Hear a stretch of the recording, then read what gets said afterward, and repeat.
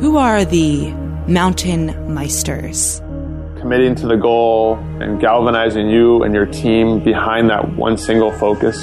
Being at peace with that fear and being okay with it. You gain a real appreciation for your life and for what you have. Learn about their extreme lives on rock, snow, and ice 5 days a week with your hosts, Russell Wilcox and Ben Shank. Hello, listeners. Welcome to Mountain Meister. This is Russell. Hi, everyone. This is Ben. Today on the show, we have Lisa Ballard. And just for our listeners, Lisa actually just got married. She used to be known as Lisa Densmore. So thank you so much for coming on the show, and congratulations on the wedding. Oh, thank you. Yeah, it's very exciting, although I am in the midst of name confusion. Spending your honeymoon with us, too. Thanks. So anyways, Lisa is a writer, photographer, television producer and host, filmmaker, coach, product consultant, and professional skier. A former member of the U.S. ski team, she was just named 2014 U.S. Alpine Masters Skier of the Year for the 5th time.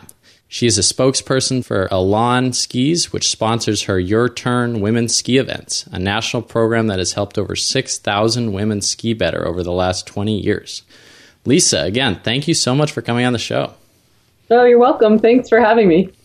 So, Russell, the good news is that Lisa is an expert in all things skiing.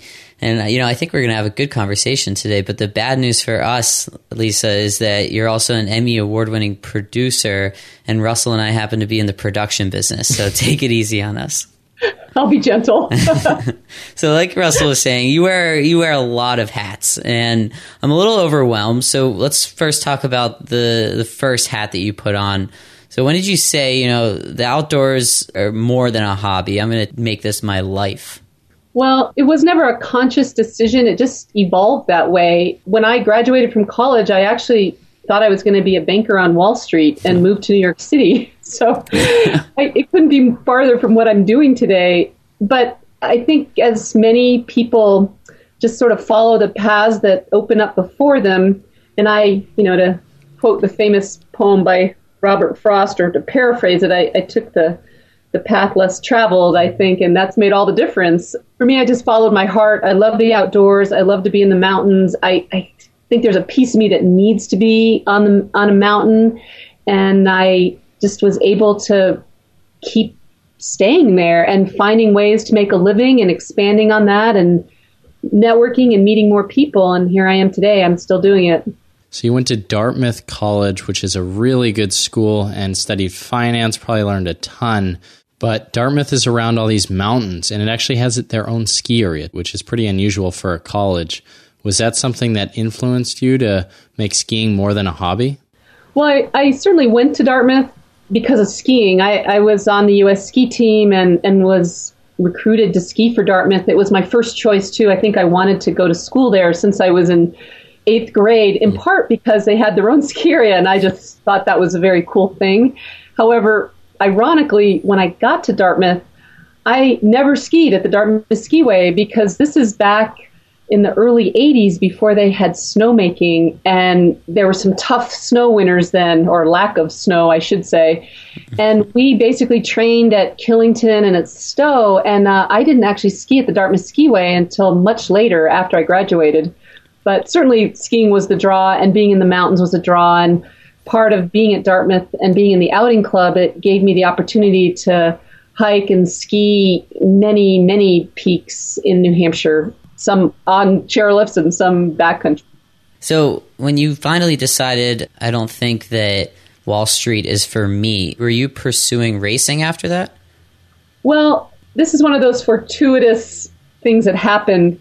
I was a little bit disgruntled with banking in New York City, and by coincidence in March that year, while I was in the training program, a friend of mine, Kim Reichhelm, invited me to spend a weekend at Okemo, Vermont, basically to watch her and hang out with her while she was racing on a women's pro tour race.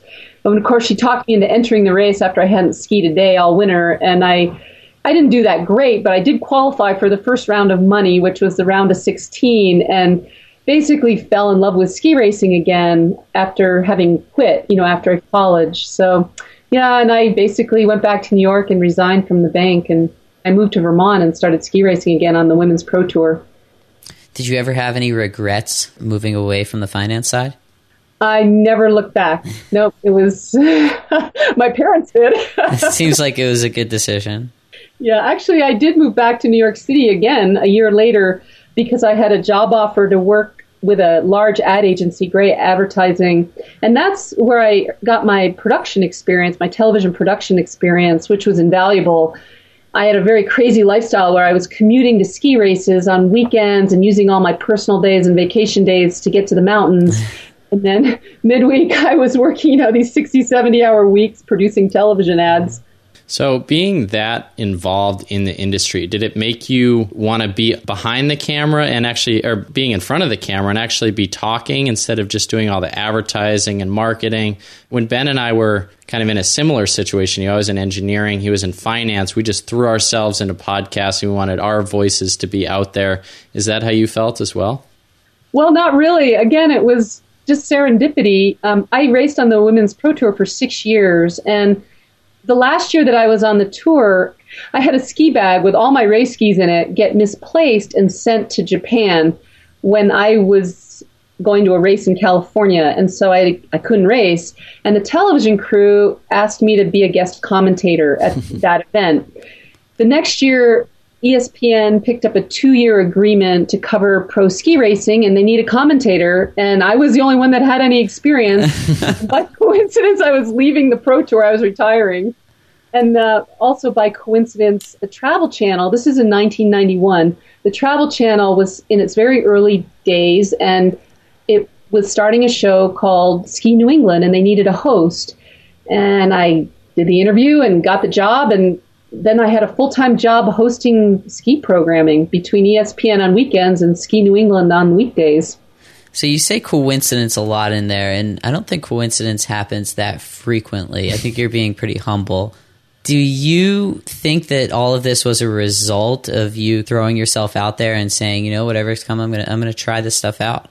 It was definitely, I'm going to try this stuff out. I was quite interested in commentating and in the television side of it, television sports. I think that's a natural progression for any professional athlete. Yeah. And I just happened to have good timing on it because pro ski racing, particularly women's pro ski racing, was starting to have a fairly sizable winter sports television presence. And so that's what really launched it. But once you get the opportunity, you got to learn the business. And I loved it right away and felt like it was my place in the universe, and could rely quite a bit on the production experience I'd gained to understand the whole picture. And then I really had some good mentors and really threw myself into it to try to learn the television business and learn how to produce and host and be very good at it. Because in the big picture, skiing is a very small part of the television world. And if you want to have a true career in it, you've got to be more versatile.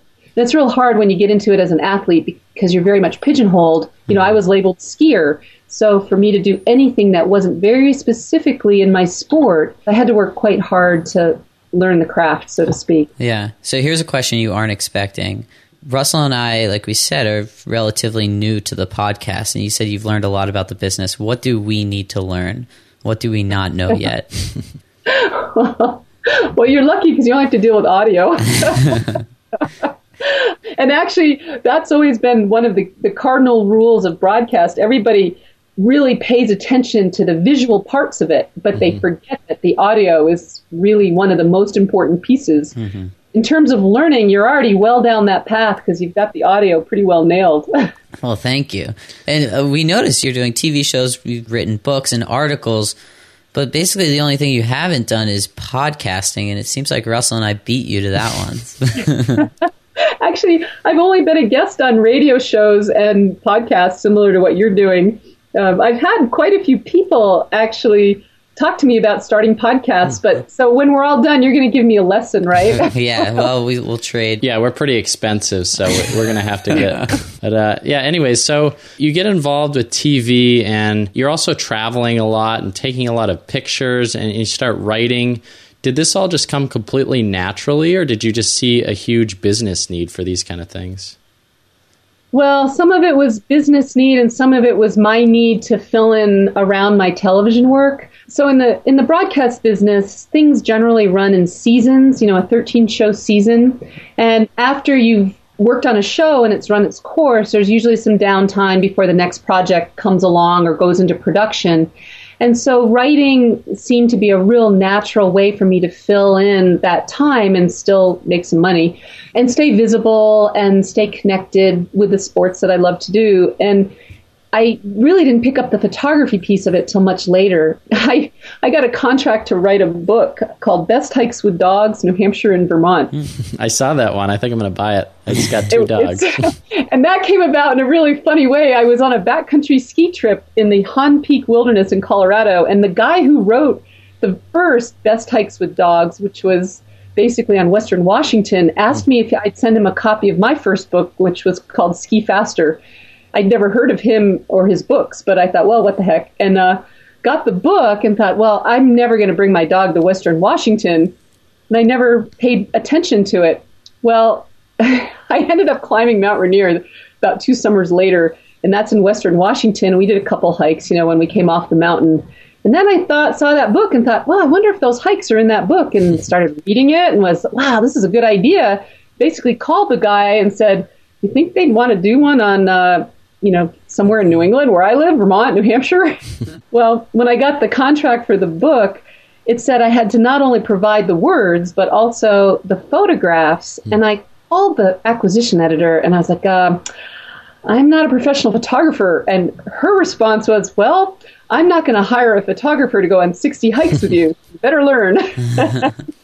Well, that's interesting. So did you eventually fall in love with it? I know you've been published in a lot of magazines from your photography and other things.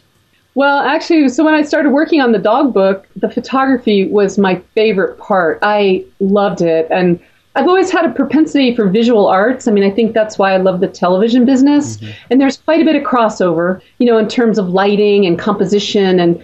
And by coincidence, my father-in-law was a professional photographer, and he was able to loan me some camera gear, and he was a really good mentor to start with. And this is back in the film days, so I would be like a kid, waiting for Christmas. Every time I'd send in a few rolls of slides, they'd come back, and I'd just tear into them, and couldn't wait to see them. And it was a really exciting part of doing that book. And then when the book was finished, I had this incredible stock photo file of all these hikes, not just of dogs, but of hikes and flora and fauna and everything in the backcountry on these 60 locations around Vermont and New Hampshire. And so suddenly magazines like Backpacker were real interested in what I had in my stock library, because it was very, very current, and it's real tough particularly for magazines to find real current hiking photos. So that's what got me into photography. Yeah, and that just seems so exciting to have all these things that you've been there, you've experienced, and then you're actually making money from them. How does it feel when you're in between projects? You don't really know what's going to come next, and you don't have a consistent job. Is that stressful for you? Well, luckily at this point in my life, I'm virtually not in that position much anymore. And so I'd say the more stressful part of it is how to balance it all. It's a lot of frogs to keep in the proverbial wheelbarrow. So, I mean, you've been very successful, obviously. We talked a little bit before the show about your Emmys. Tell our listeners about those. What did you win those for? Well, I've been real fortunate. I've won 3 Emmys so far. All 3 of them were for a television show that aired on PBS in New England. It's called Wildlife Journal. And my role on the show was as a field producer and as a host, as a reporter, in the field. And my job was to create interest and excitement and get people outdoors. It's all about participation. And I was real fortunate. It got me into so many really cool places, particularly in New Hampshire and in the backcountry. I got to go clam digging. I went skiing in Tuckerman's Ravine. We'd go dog sledding. We'd hunt woodcock. You name it. If it was outdoors, we hiked lots of mountains. I got to do it, and I got to talk about it and bring it to viewers. And I think part of the Emmy process is you can never predict something like that. It's a peer review process. And when you win an individual Emmy, whether it's for producing something or as an on-camera host, it's based on a composite of work. And so my hope is that it just excited the people that were judging. The judges are in different parts of the country, so I don't know who judged. It could have been somebody in San Francisco or Denver or in Ohio. You never know who's judging the Emmy entries, but my hope is it got them excited about getting outdoors too. Well, congratulations on that. Another question that I've always had, so 60 Minutes is one of my favorite television shows. Russell's getting really annoyed with me because I'm talking about 60 Minutes. But anyway, I wouldn't say that each reporter on 60 Minutes. So Sanjay Gupta isn't necessarily an expert on salmon, right? But he does a fantastic job reporting on salmon. And you are reporting, too, on topics that you're familiar with but maybe not an expert on. So I saw a piece where you would talk to somebody about how to wax skis. What skills do you need to have to be able to do something like that? For me, the key is that there's two pieces to it. One is doing a lot of homework, doing a lot of research so that when you go on camera, you pretty much know your material as well as you possibly can. And you can almost anticipate what your interviewee is going to tell you. And that way you can then structure the interview so that you cover it in an entertaining way. And that allows the person that you're interviewing for their personality to come out and for you to pull information out of them that's interesting to the viewer. There's some cardinal rules, like you never want to ask someone a yes or no question because then they'll just say yes or no, and that's it. And there's pieces of it that are just sort of rules of thumb, but the key for me was always doing my homework and knowing as much about not only the subject matter, say we were talking about how to release a trout so you didn't injure the trout. Like the fish? A fish, yeah. And so we were fly fishing. Mm-hmm. So not only did I want to know as much as I could about trout as a fish and as a species, but their habitat, the location where we were at, the person who I was interviewing, what their background was. I needed the big picture, in other words, not just about that singular topic. Mm-hmm. And I think that's what makes you successful as an interviewer.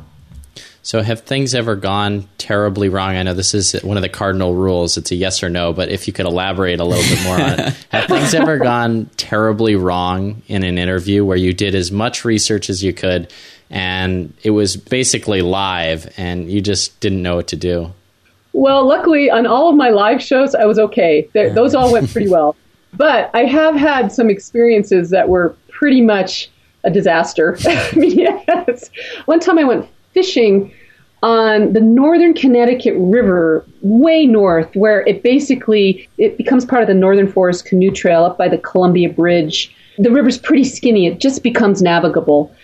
Anyway, we spent 14 hours on that river. It was basically at flood level, and there was a bunch of tannin and crap in the water. It was really murky. But it was one of those days where that was our scheduled day to go out with this one person to go fishing, and we couldn't reschedule it. And so there we were. And 14 hours later, we had not caught a fish. And oh gosh, that was a long day. And when you're doing a fishing segment and you don't catch a fish, it's pretty brutal. Yeah, you have to go to the fish market, go buy some. You're like, yeah, we got a few. But, oh well. Well, I did have a real funny situation like that. It wasn't necessarily a problem, but we were doing a segment on how to cook over a campfire. So say you're out camping in the woods and you went fishing and you caught your own trout and you wanted to cook it for dinner. Well, we didn't have the time to actually go fish for trout. So the New Hampshire Fisheries gave us some fish to use for the segment because the Wildlife Journal the grant for it came from a U.S. Fish and Wildlife Service Restoration Project grant. So anyway, so they were all excited and they wanted to give us their best fish. Well, when you're cooking over a campfire, you use this little teeny frying pan, it's part of your kit, usually the top of your pots. And they gave us these trout that were probably 18 inches long. Oh, wow. In the frying pan. A little creative. Yeah, you probably have so many stories. I do want to talk about one thing that you are doing now. It's actually how we got connected. It's through skiing and through mountains. It's where the Mountain Meister podcast. Talk a little bit about some of the events you're running. It's called Your Turn. It's a women's ski clinic. Like I said in the intro, it's helped over 6,000 women so far. Yeah, the Your Turn women's ski clinics are something I'm really quite proud of and I just love to do. I've been doing women's ski clinics for a long time, since 1991, and it's really Girls' Day Out. There's a bunch of theories about women's ski teaching and women teaching women and creating an environment that's nurturing and is conducive for women to learn and to have a breakthrough in their skiing. I think that's real common knowledge, and you can go to any ski area and get that. But what separates my program from the others is the fact that I really pay attention to gear.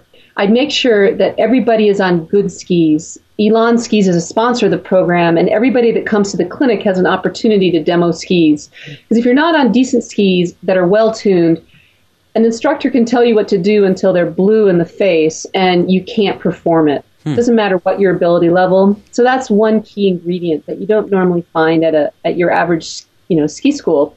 The other thing that I do is I really concentrate on a progression of skills that are not necessarily the normal ski school progression.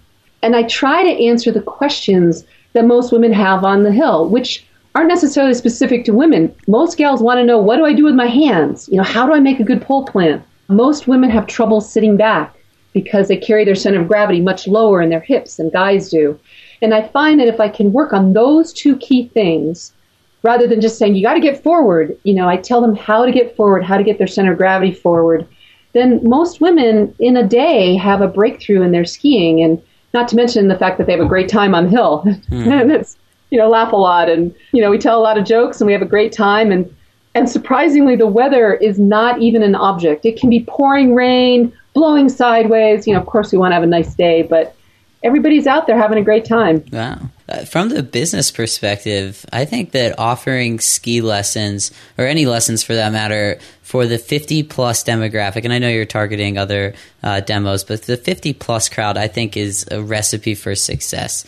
And let me tell you why. So I look at my parents, for example, their kids are out of college, financially stable, and they're always looking for opportunities to exercise.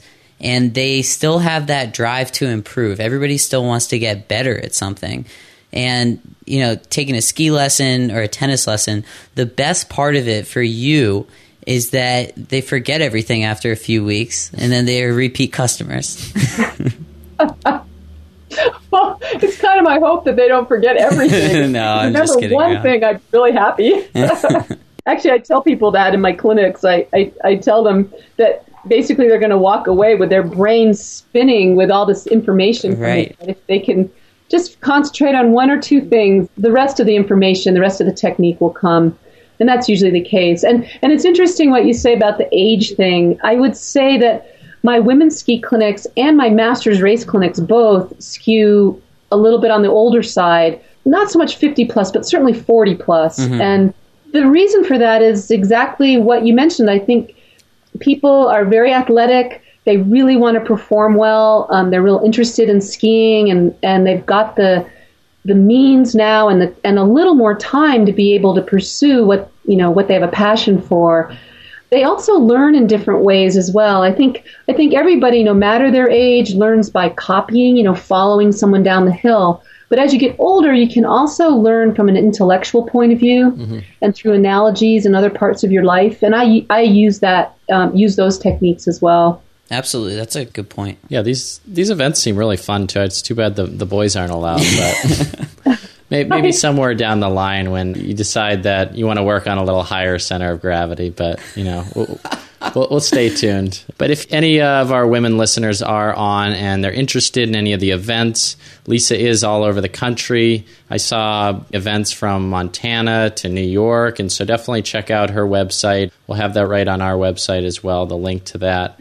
Since we have you on the show, Lisa, we really like to get your advice on one piece of outdoorsy gear for our listeners. Well, I have to talk about skiing and skis because that's where my heart is. And I've also spent a lot of time working with various manufacturers on ski design, especially for women. And the one question I always get is, all right, I want to have one ski that can do it all. My one quiver ski. I really don't want to have 5 different pairs of skis that are highly specialized. One for powder, one for ice, one for frontside, one for backside, that kind of stuff. And my go-to ski is the Elan Intera. It's a women's ski. It's 88 millimeters under the waist, which I find is a pretty versatile waist width. I can ski it really well in powder. I can ski it perfectly well on the hard pack that I find in some of the northeastern ski areas if I just hit it a certain way. I have to be real careful because none of the eastern ski areas like me to say the I word. But anyway, that ski I love. It also has a wonderful side cut. It's got a 14-meter side cut. So I can make really snappy quick turns and I can make big turns, and that ski's got a bit of metal in it, so I can ski it fast and hard, or if I want to back off and be a little lazy, I can do that too. So that's my recommendation. If you're looking for that one quiver ski and you're a gal, go for that Elan and Terra. That's my ski. That's the one I reach for whenever I'm traveling and I can only bring one pair. Yeah, great recommendation. And my experience with women who are looking for a good combination of skis, it doesn't have to be 120 underfoot or this super fat ski, because generally women are a little bit lighter and they just don't need that much, and they can't really control it as easily. So I usually ski myself on like a 90 to 95, even on powder days. So I wouldn't be discouraged. Just I think one of our recommendations, we did have a 138 underfoot. And so, I mean, if you got extreme powder, then those are fun too. But great recommendation. Thanks. Yeah, and to wrap this whole thing up, Lisa, we'd like to talk about one problem that the ski industry is facing in the future. And something that I've noticed is that, you know, we talk to a lot of professional skiers, and the professional term is very loose and nebulous. You've got a lot of people pursuing skiing full time, but not necessarily making the means to support themselves down the road. Do you think that that's a problem? Well, I don't know that it's a problem, because certainly for the 1 year or 5 years that most professional skiers make a living at it, it's a wonderful period of your life. Mm-hmm. The key is, how do you make it happen for a much longer period? I think earning a living is a slippery slope, because depending on what your goals are in your life, that can often determine what you need to make when you talk about earning a living. With me, I find that there's pieces to it that are really important off the snow that a lot of professional skiers miss. You have to not only be on the snow and be good at what you do skill-wise when you're skiing, you have to be good at the rest of it, at the business piece of it. And that's everything from paying your bills, marketing yourself, figuring out your budget, putting together your programs. There's so many elements to it. I spend a lot of time in my office. I'm a professional skier, and what I love is out on the hill, but I can't ignore what I do indoors as well.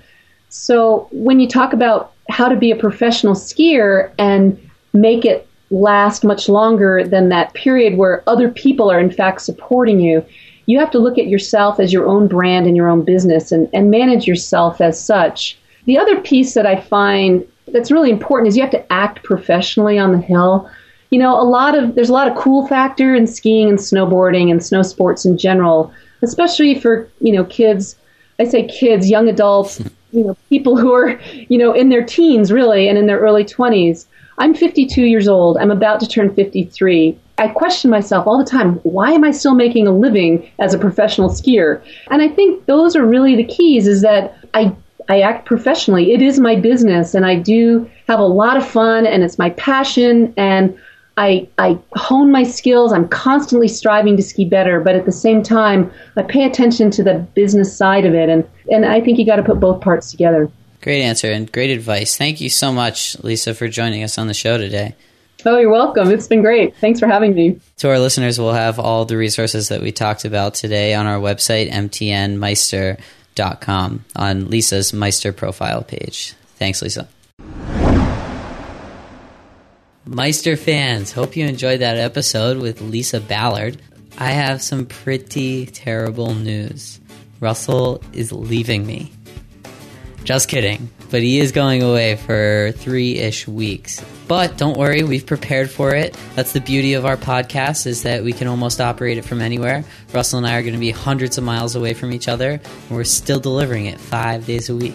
I, during that time, will be visiting my home. Yeah, Ben's going to be hanging out on the alpaca farm for a while. They're llamas. Oh, yeah, I thought you had alpacas. No, llamas. Whatever. He'll be at a farm. I will be traveling to the Great Lakes and doing a 21-day camping trip my fiance and my 2 dogs. It's going to be an adventure. We're going to try to hit maybe 15 different beaches and islands, and it's just going to be awesome. So make sure you follow us on Instagram so you can see all the updates from my adventure, and then also see Ben's llamas. And if you know the difference between an alpaca and a llama, definitely let us know. I already know. Next episode of Mountain Meister, we have Jay Henry. He's a professional endurance mountain biker.